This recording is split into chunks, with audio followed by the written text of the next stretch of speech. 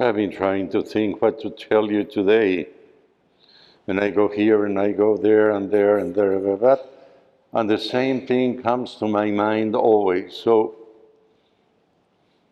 maybe it can be the Holy Spirit telling me, go ahead and say this.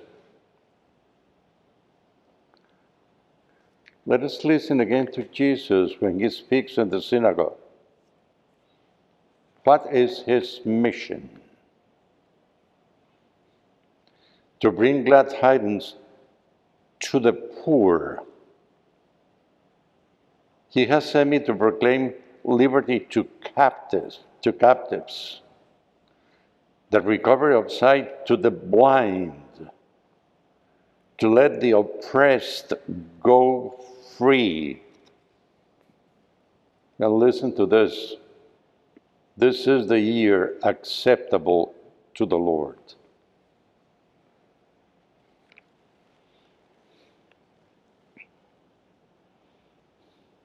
Humility is a wonderful virtue. It is the opposed to conceit and pedantry.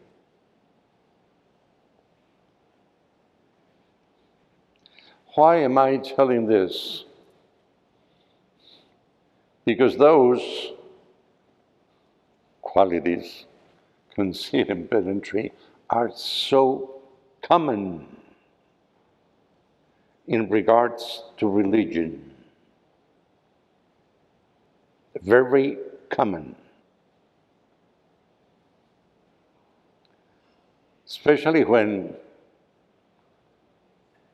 somebody tries to tell other people that he or she is having revelations.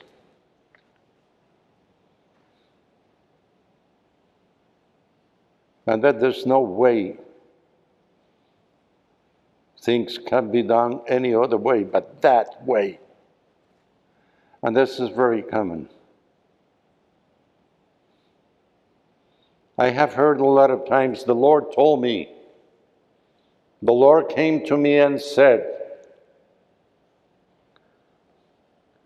and I think deep inside my heart, I hope he won't come to me because I will have a heart attack.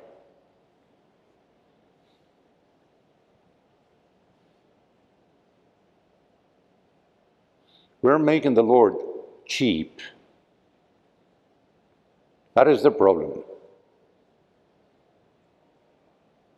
And for everything we want to do, we put the Lord ahead of it.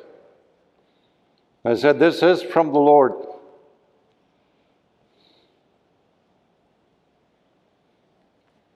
Listen again to this. There were many widows in Israel in the days of Elijah, when the sky was closed for 3.5 years. It was to no one of these that Elijah was sent, but only to a widow in Zarephath. It is to a pagan, not to a member of the people of Israel, no. And listen again to this. Again, there were many lepers in Israel during the time of Elisha the prophet. Yet none of them was cleansed, but only Naaman the Syrian. No, Naaman, the great Israelite, the Pharisee, the fantastic scribe. No, a Syrian, another pagan, another one that had nothing to do with the people of Israel.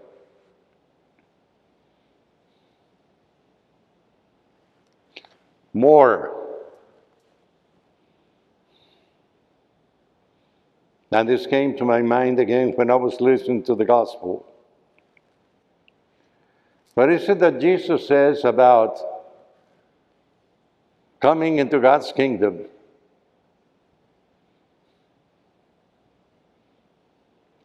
Of course, he's speaking about humility. He's speaking about conversion. He's speaking about putting the heart in God's hands, no matter what. the life was. Prostitutes and sinners will precede you in God's kingdom.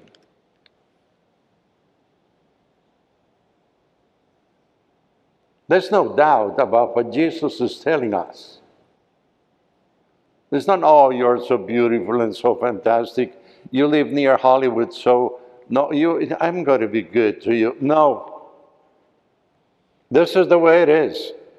Your heart is mine, or that's it. And for your heart to be mine, you have to be humble. You have to be little.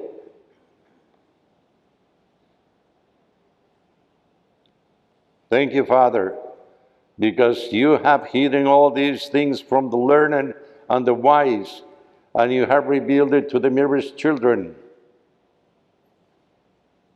Hello?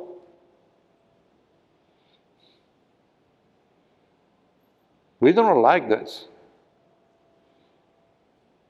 because it means we have to change. But when we listen to this, we said, oh yeah, it's 2,000 years ago. No, it's today. It's today. It's now that we have to open our hearts to God in a humble way.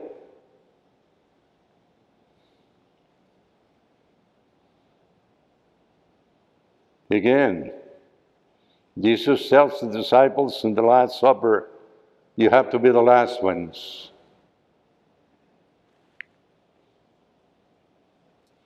Any doubts?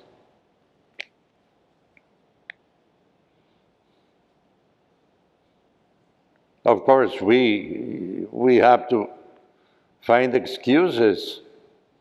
Maybe we will make interpretations of the Scripture in some other way. But that will be the wrong way.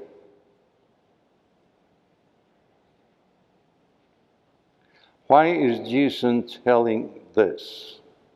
Jesus is telling this because of love. It's not because he wants punishment. It's not because he wants to humiliate anybody. No, it's a call of love to the heart of everyone. Wake up. Wake up.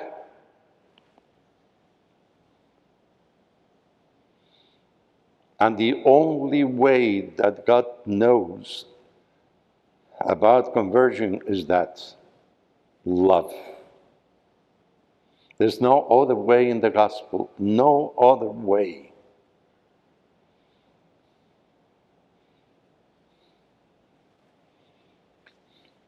Remember that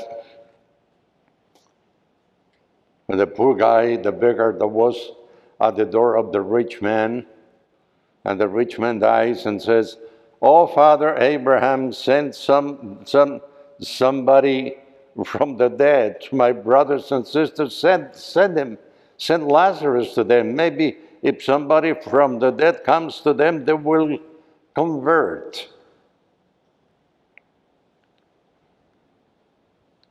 What was the answer? Even if somebody from the dead goes to them, they are not going to believe. Because their heart is rotten. Now we have somebody who came from the dead for every one of us, Jesus. What is our attitude? What is the attitude of our heart towards Jesus? And let us not start justifying our attitudes. Oh yeah, I believe, I'm good, I do this, I do that. No.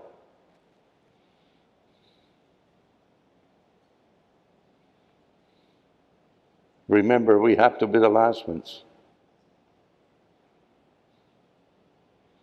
And let us always remember that phrase. For me, that phrase has been all my life a sound, an alarm. Prostitutes and sinners will precede you in God's kingdom.